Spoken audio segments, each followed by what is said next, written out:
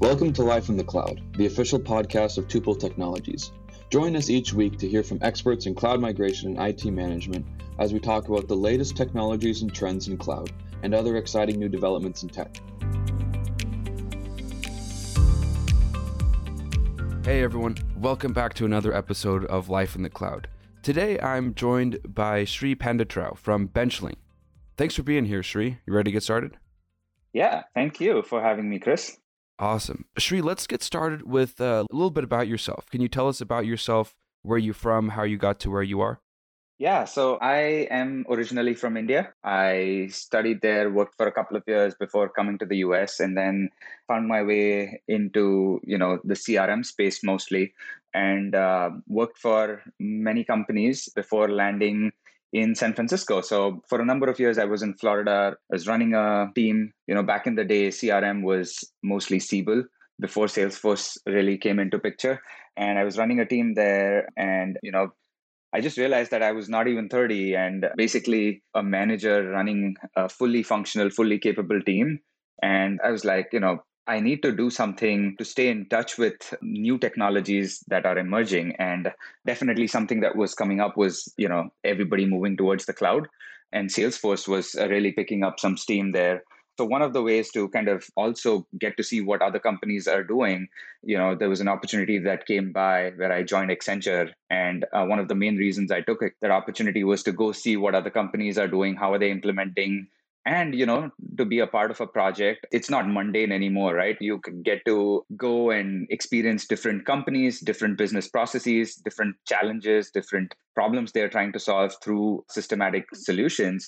And each company does it differently. So I got the opportunity to work for companies as big as, Fortune 500 companies to all the way to some startups here in the Bay Area. And that basically made me kind of move from Florida to the Bay Area. And as I was doing that, of course, being in the Bay Area, you want to work and experience a startup life. And yeah, that's how I happened to work for a company called Okta. Okta is a identity management provider. And so I started working there. I was in the first 600 employees there trying to help build business systems. So it was go-to-market. So when you talk about go-to-market, it's mostly, Salesforce and everything that's stitched around it. And I spent about 4.5 years at Okta, built the team from the ground up there. And now I made this change, or I just moved to Benchling. And so Benchling is a similar kind of company. It's a cloud first, it's a technology and software company. And the opportunity was to come and build the team from the ground up for business systems. The beauty is that it's not just go to market. This time it's much more broader. So it's got go to market, it's got finance, it's got people. So it's the entire stack that you can possibly think of when it comes to business systems. So really, really exciting. And, that the other thing, of course, was not just the role, but just the company. I don't know if you're familiar with Benchling, but Benchling is basically a platform that kind of enables and accelerates research and development, and it's built in the cloud. It has a suite of products, so we are mostly catering to the life sciences and biotech industry. But as the company is growing, we are venturing into new areas such as biofuels, biomaterials, agri-tech, so Benchling is in the center of all of this, trying to make research and development faster, as well as you may have seen, everyone's experienced COVID, for example. So just accelerating research and helping, with data, backing it up with making informed decisions. And it's also a collaboration tool for scientists. So it eliminates, taking away the pen and paper that used to be there. So, kind of targeting that. And it was born at MIT in 2012. So I'm really, really proud of what the company does. And it really resonated with what the company is trying to do and tackle some of the problems that are there today. So that and the role, obviously, it was like, okay, this is where I want to go. So that's what brought me to Benchling. Awesome. That's a very cool story. It also flows well. It seems like over the years you developed all the right experiences to get to your current role at Benchling. That's very cool. So about Benchling, to make sure I understand, the product is a platform where you can kind of centralize all of that R&D processes. Yep, exactly. Modernize all of that, all those pen and paper processes and those kinds of things. Exactly. Is that right? Yes. So if you think of it, right, think about it. Traditionally, scientists used to write down all their experiments or their results using a pen and paper. Maybe if they were a little bit savvy, maybe Excel. at the most, but or maybe some other, notepad or something like that. I don't know. But basically, now we're trying to replace it with electronic lab notebooks. So kind of, that helps you track your data or your experimental results. And then not just that, but it allows you to kind of, back in the day, you didn't know where were certain samples kept in a lab and things like that. So sample tracking is really important too. And then we've built workflows around all of that and just trying to help scientists collaborate with one another. That's what accelerates. That's what kind of, helps you aggregate data. And then based on that, we have data-driven insights built into the product as well, using machine learning and stuff like that, which kind of helps you accelerate that entire research and development phase, so to speak. That makes sense. Yeah, if you have all that data entry going into the Benchling platform, you might as well do the analytics, the testing, whatever it is, might as well do it in that platform. And that Absolutely, in turn probably saves a good amount of time and is probably simpler and less complex. Yeah, exactly. And it's simpler, and basically it lets you make smarter decisions, right? You have the data to back it up. And yeah, overall, I think, this just helps accelerate research. Yeah, that's very cool. And COVID-19 has been an excellent example, for example, in this day and age where the vaccines were produced so quickly. So I think science has come along a long way, whether it's the kind of food now, that lab grown meat, if you want to talk about it, or kind of the materials that are used, like vegan leather or whatever, is made today. We've come a long way in all of those areas, but the technology that backs all of it hasn't. And I think that's the space that Benchling has really, found itself as a leader. And I'm pretty sure that, this will only grow as different areas are explored. Certainly. I would imagine there's a very large and growing market for you guys. I would imagine more or less any, research university with a lab, and then all those big companies. There's tons of companies doing R&D, the big pharmaceutical companies. Absolutely. Can I ask, was Benchling used in any of that COVID vaccine development? Do you know? There were some. Yeah, there were some, but I don't know how much I can go into those details. Yeah, no worries. But one of the things I can tell you, Chris, is that if you go on our website, it clearly shows. So the founders were at MIT, and they were basically running experiments at the bench, and they started seeing these problems, right? And of course, that's how you start tackling a problem. And then technology is at the center of all of that when you're trying to solve problem. And yes, one of the things that we do is academics. So in the academia world, a lot of the scientists, we actually have a free version of Benchling for scientists to use it and kind of try on the product. And that also helps, because when these scientists go in and start working in the industry, if they've used something and it has worked in the past, that kind of helps us get our foot in the door in those companies as well. So it's pretty neat to see like 300,000 plus scientists using Benchling today, and a few of the top pharma companies and life sciences companies using it as well. Yeah, that's very cool. You said the company was founded in 2012, is that right? Yes, it was founded in 2012 at MIT. Mm-hmm. And I guess, it was focused so much for academics and, students and doing research that they didn't really go after the whole, the industry that was out there. So I think 2017 is when the company really started seeing that, there was a lot of value. And that's when it started taking off. And here we are, we're more than 500 people in the company now. And it's just grown in the last 6 months. It's almost doubled our size. Oh, wow. That's very cool. That's a cool story. I love the stories of tech companies that the founders experience a pain point that could be solved by software. Yep. So they code up a product. And then from there, they find other people with a similar problem and sell the product to them and so on. And it grows from there. I think that's just innovation and, business solving problems at its core. So I love those stories. Yes. That's awesome. And most companies in the Valley have been, they've been born due to someone seeing a problem and they wanted to get to the bottom of it to try and solve that problem. So yeah. It's pretty cool how these companies emerge. Yeah, very cool. Shri, tell us more about what exactly you do at Benchling. What is your role? What's your day-to-day like? Yeah, so I am the head of business systems. So, typically the question comes up is that what are business systems, right? So the systems that are used by people within the organization from different domains, whether it's marketing, sales, finance, product, and any of those different domains, basically these systems are the ones that connect these different domains and let them collaborate and basically execute on a business strategy or a vision.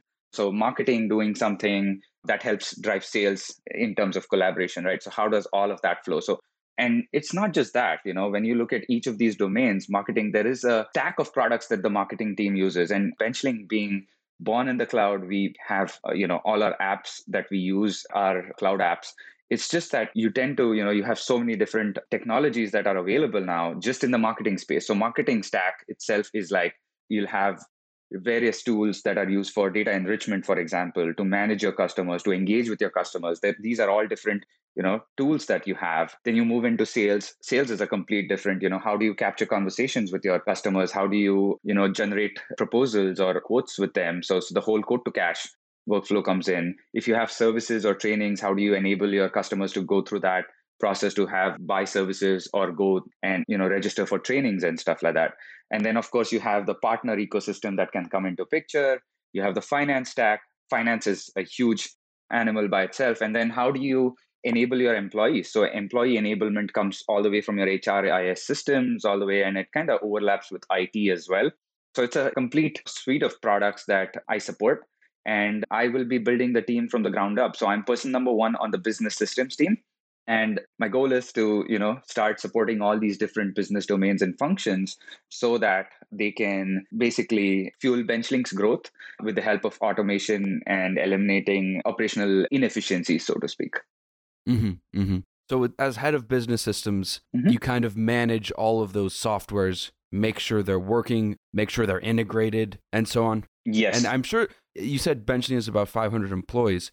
How many softwares do you guys have? Probably hundreds. Oh my, yeah, hundreds. Like I said, right, if you look at just marketing, they probably use like 10 to 15. I might be conservative about the number, but there are just so many tools that just the marketing team might be using. And then when you get into sales, if you start looking at some of the things that we use, even in the sales process or finance, it's a lot. And you absolutely nailed it where you said integrations.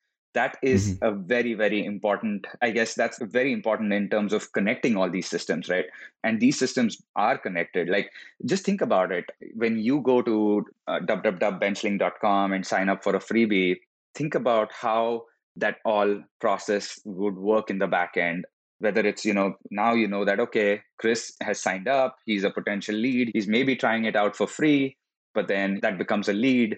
And then that could be converted into an opportunity where he works at a company XYZ and they could use Benchling and he could be one of our exec sponsors or whatever it is to get Benchling in that company. And then once that sales process goes, there's the implementation part that can come into picture.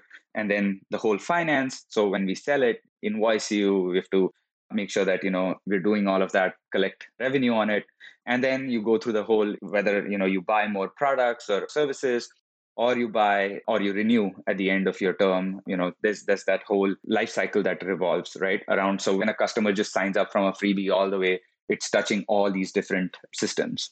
So you can just imagine how, integration plays an important part in all of this.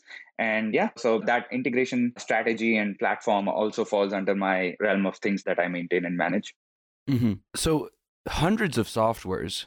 How does one man manage all of those? You must be working 24 hours a day managing all those and building those integrations. No, so Chris, one of the biggest things that has evolved, and your podcast says life in the cloud, right? And all these companies now that are emerging are in the cloud. So what has happened from traditional IT systems is that now each of these companies are tackling one problem and they're trying to be best in class, trying to solve one problem.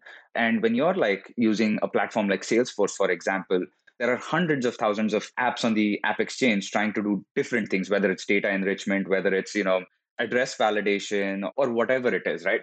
Whether it's sending something out for signatures. So DocuSign has an integration with Salesforce, for example.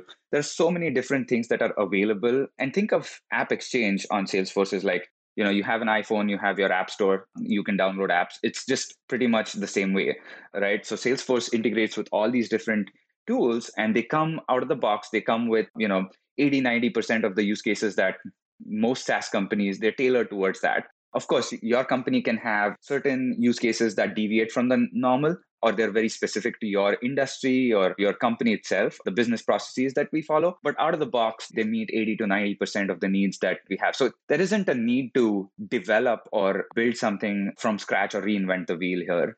And that's what makes the difference. So what happens is now with all of these apps coming into picture, the business, they're very well informed too. They're actually making decisions and we are at the table making these decisions together, but there are so many different apps available to solve a particular problem that they know what they want to solve for and how they want to solve for it. So instead of building custom solutions, point solutions, sometimes these apps really get you going and it accelerates some of the business value you can get off the bat. So of course, I don't have to stay awake. And one other thing to call out is all these managed applications that come or pre-packaged, if you will. We don't have access to their side of the code. We can build on top of that with customizations, but we really don't have access to their part of the code. So obviously what happens is I don't have to maintain these apps because any updates, any version updates, they're all pushed automatically by the company that builds them, right? So it's not like I have to, but of course, there are things that you have to maintain in terms of, there are some governance limits, for example, or there might be some things that you want to make sure that it doesn't bring your Salesforce instance down, for example, whether it's like, the API limits that get hit or something like that. So of course, that you have to monitor, but things are changing and you don't really have to stay awake 24/7 to run these apps. That's good to hear. Yeah. It certainly makes sense. All the Salesforce and all the other companies, as they see their clients asking for connectors to certain softwares, the Salesforce and all those other companies will see the need and they'll just build the connector and then offer it to their clients. I see. Yeah, and now Salesforce is, you must have heard that they're acquiring Slack. So I read an article the other day which said that Salesforce want to change their approach. They want to make it a Slack first approach, which will change things because at Benchling, one of the things is that we're a very Slack heavy organization. So it's nice to see that everybody wants to be on the go. They want to be informed. They want to be able to update things in Salesforce using Slack. And I think the acquisition that Salesforce, the plans that they made, I think it's going to turn out to be really, really good to keep us, we don't really have to necessarily go into the system to make any changes. You could probably do it on your phone through the app, right? So I think that's going to change how we do things. And it's just, an exciting time in this industry right now. Yeah. That'll be very cool to see how that integration plays out between Slack and Salesforce. Yeah, if you could just update Salesforce or enter things into Salesforce from Slack, then, there's a little button on the side of the message and whatnot. Yeah. It's amazing how technology it works. It's just amazing. And, these are all product companies. So they're thinking about the product 24/7. And I guess there are ideas that these companies are open to capturing through their, web portals and stuff like that. So they have a product roadmap and they can just plug in these ideas that come from customers too. So I think that also kind of gives them the ability to kind of grow their, or expand their footprint in different directions. So yeah. Interesting. Let's talk again about back to Benchling. I want to know, Sri, what's in the future for Benchling? The future, I think right now is just growth. We're seeing a lot of growth. And when you see growth, of course, you go through some pain points. And that's why I think it's the right time for me to come in and start building these systems out. Because, see, when you're small and nimble, you can do a lot of things manually, right? So you can have manual touch points doing, whether it's to update a record, whether it's to push a button or whatever it is, it can be done manually. And, with the people that you have, they can just do it because that's the need, right? With me coming in, I think one of the main things that I would like to bring in is how do we find opportunities to automate business processes and take away those manual touch points that exist today.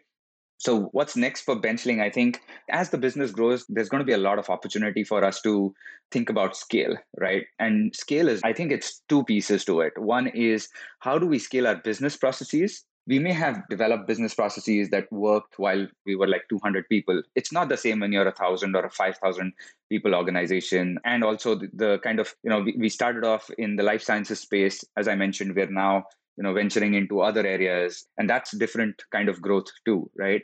At the same time, it's the same for systems. So there's two pieces. When I start building out these systems, whether it's a system for marketing automation, whether it's our CRM platform, whether it's just our code to cash or, implement to support kind of systems that we have, or our financial stack or people technology stack, one of the things is that the main question that I have to start thinking, or I need when I'm implementing or building any solutions, is how would it scale, and thinking of that scale. So one good thing is that, and that's the exact reason why I wanted to take this opportunity, is also I saw that growth at Okta. We grew tremendously when, like I said, in 4.5 years, I think when I joined, we were about 600 and we grew to 4,000 plus. And I left just around the time of the Auth0 acquisition. So it would have been even more than 4,000 at that time. But I've seen what it takes to scale in terms of what a scale means. And it could be, employee growth, it could be business growing at the same time. There are growing pains. And I think that's the next stage. Like, how do we make sure that our systems are scaling to support that growth that we're going to see in the coming years? So that's next for Benchling. Yeah, that makes sense. And I could certainly see the upcoming challenge for you. You're not just trying to, automate things and make them work today. You also have to think about, how is this going to scale? And if it's not going to scale, you might have to come up with a new solution. Exactly. Yeah. And those are the decisions, right? So at this time, I'm helping the team evaluate a lot of different tools. And, those tools, when we're evaluating it, there are quite a few that might just work right now for today. But I think it's a constant thing to remind ourselves that, okay, this is going to work today, but may not grow, or we may outgrow in 6 months. So that's the kind of things that we need to kind of remember all the time. And I see that in the startup world, you yourself are a startup, you're trying to help other startups. So you kind of tend to use one of an upcoming startup's products, and what happens is you may grow and scale much faster than that company that thinking of purchasing their product. So it may not be same growth for both companies, so you may outgrow that product pretty quickly. So there's a reason why you probably, the one thing that I try and think about is, even while I was at Okta, right, when we were at Okta, we were trying to build systems or evaluate systems and platforms. We used to talk to companies a little bigger than our size, whether they were people from Workday, whether they were people from Splunk at that time, or the mothership Salesforce, right? So we used to talk to people to understand where are they headed, like for their kind of growth and scale. If Okta is headed in that trajectory, for example, what should we be doing? So same thing I'm trying to do it here, where I'm trying to correlate it back to what we did at Okta. And if Benchling is going to go through that same hyper growth phase, what are the things that I need to really use from my previous experience and think about, so that we are ready for it, and we're not blindsided. And of course, there's still going to be that element where you're making decisions that are right at that right time, or that at that time they're right decisions, but you never know, right? 6 months later, you don't know what is in store for you. So things might change. Benchling might see even more growth than what we anticipate, or there could be things change in terms of companies go through, change in, or they change gears to go into a different direction. Sometimes that could happen too, but that's unpredictable. You can't predict for that. So when you're making decisions, I think they're the right decisions at that time. So you have to be, really convinced about that. But then, of course, things could change in the future. But you should do your best to evaluate and think about those things just in case, so that at that time you'll still make the right decision. Yeah, definitely. A lot to always think about. Obviously, it's always evolving. New technologies are coming out, new companies are coming out. Absolutely. So it's a constant reevaluation of what's going on. Yeah. Yeah. And even, the companies originally, when traditional SaaS companies started, they were not usage based. Now, you're moving more towards, like, you can see companies headed in the consumption based model. It used to be like per user, per month, or whatever, right? But now that pricing and everything is also changing. So there is a shift there as well. So that changes everything. So I might be looking at a system right now that, it's very straightforward, looking at, okay, per user pricing per month or whatever. But then 6 months later, if the company decides to change the model because that's where the industry is going, then you're going to be, oh, I should have thought of that. So keeping up to date with what's going on in the industry, in the market, and with other SaaS companies, I think that helps you make those decisions. So even when I'm evaluating any systems, one of the things is, when I'm talking to all these different providers, it's like, okay, show me what other SaaS companies are, what's their model, what have you been doing with them, how have they been using your product, and so on and so forth. That just gives you some more points to think about in terms of, okay, how could this relate back to Benchling, for example, right? So it's important to kind of think through that and make the right decision. Yeah. Going on that, I want to ask you, as head of business systems, what are some of your biggest problems? Yeah, I guess, some of the biggest problems or challenges is finding the right people, right? These days, I think the biggest thing that I feel that it's hard to see is having someone like who's a unicorn who can do multiple things. So startups are pretty small, right? When I am building this team from the ground up, it's going to start with one, two, three, four people maybe, and then grow. It's going to be those two, three people for a long, long time. So finding people who have relevant experience on the marketing side or sales side and integrations, for example, or something else, having overlapping experience with multiple technologies, tools, or areas, business functions also, I think finding that unicorn is really, really challenging. And, just making sure that you're building your team with those unicorns to begin with. Then, as the team grows, you can bring in people who are specialists. But finding people, you can throw them in different areas and they can just build things out. That's really, really important. So that's one of the challenges for sure.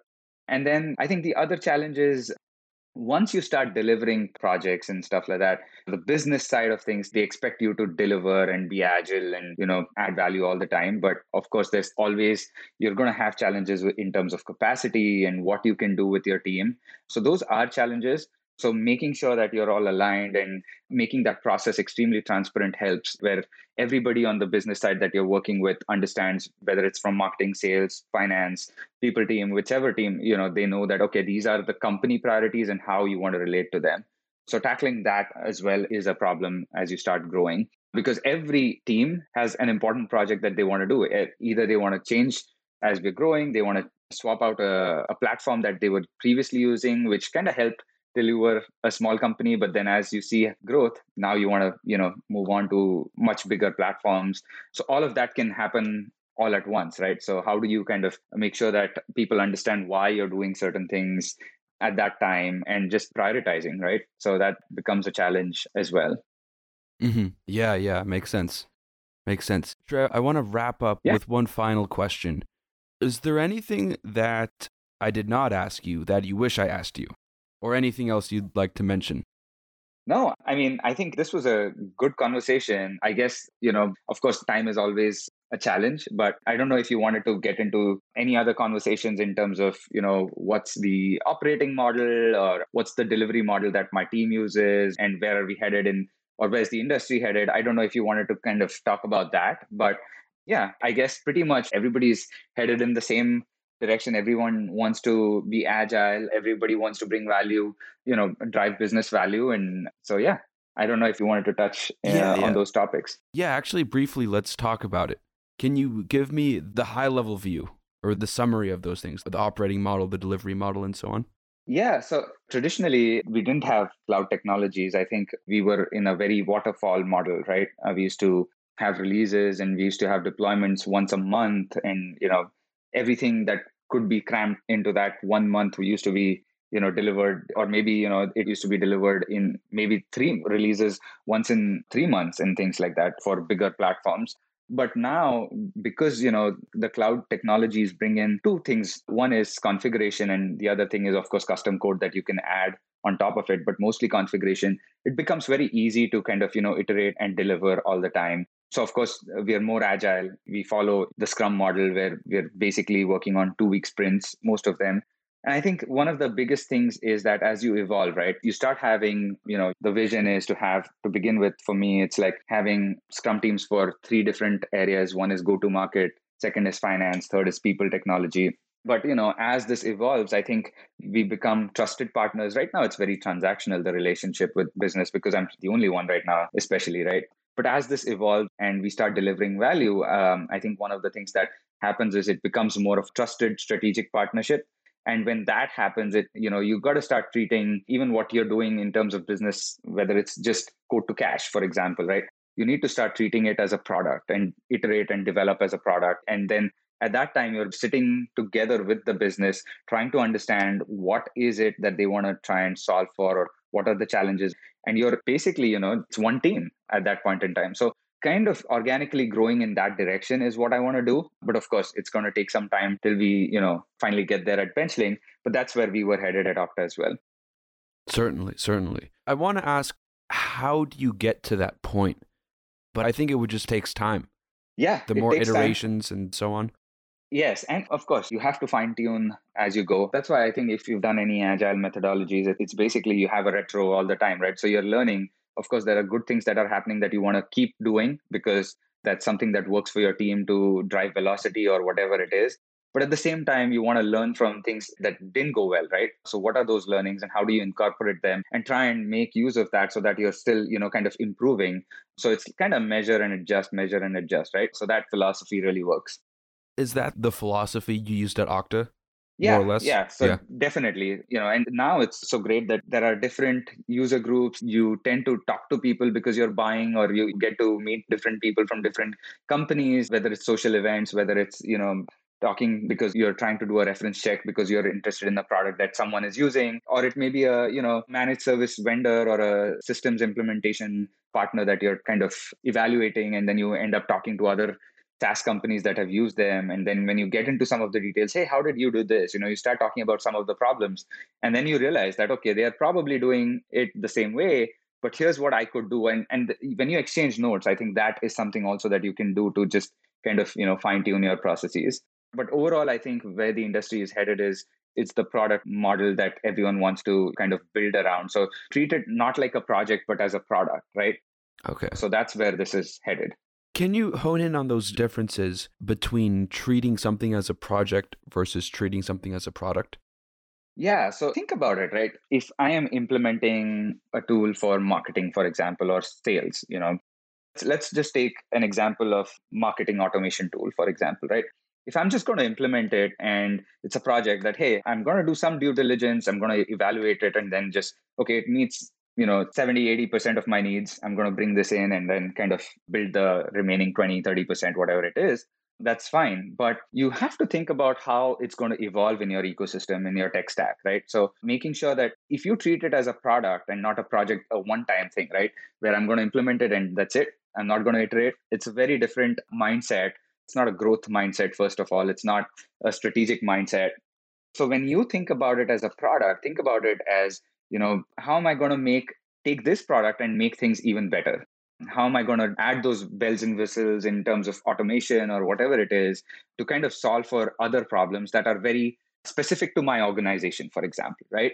And how is that going to add business value and scale in the long run? So when you're thinking about it, you'll automatically think about ways to develop certain things, the customizations, the custom code that you build on top will be using that kind of mindset or framework, so to speak, to, kind of evolve it as a product, right?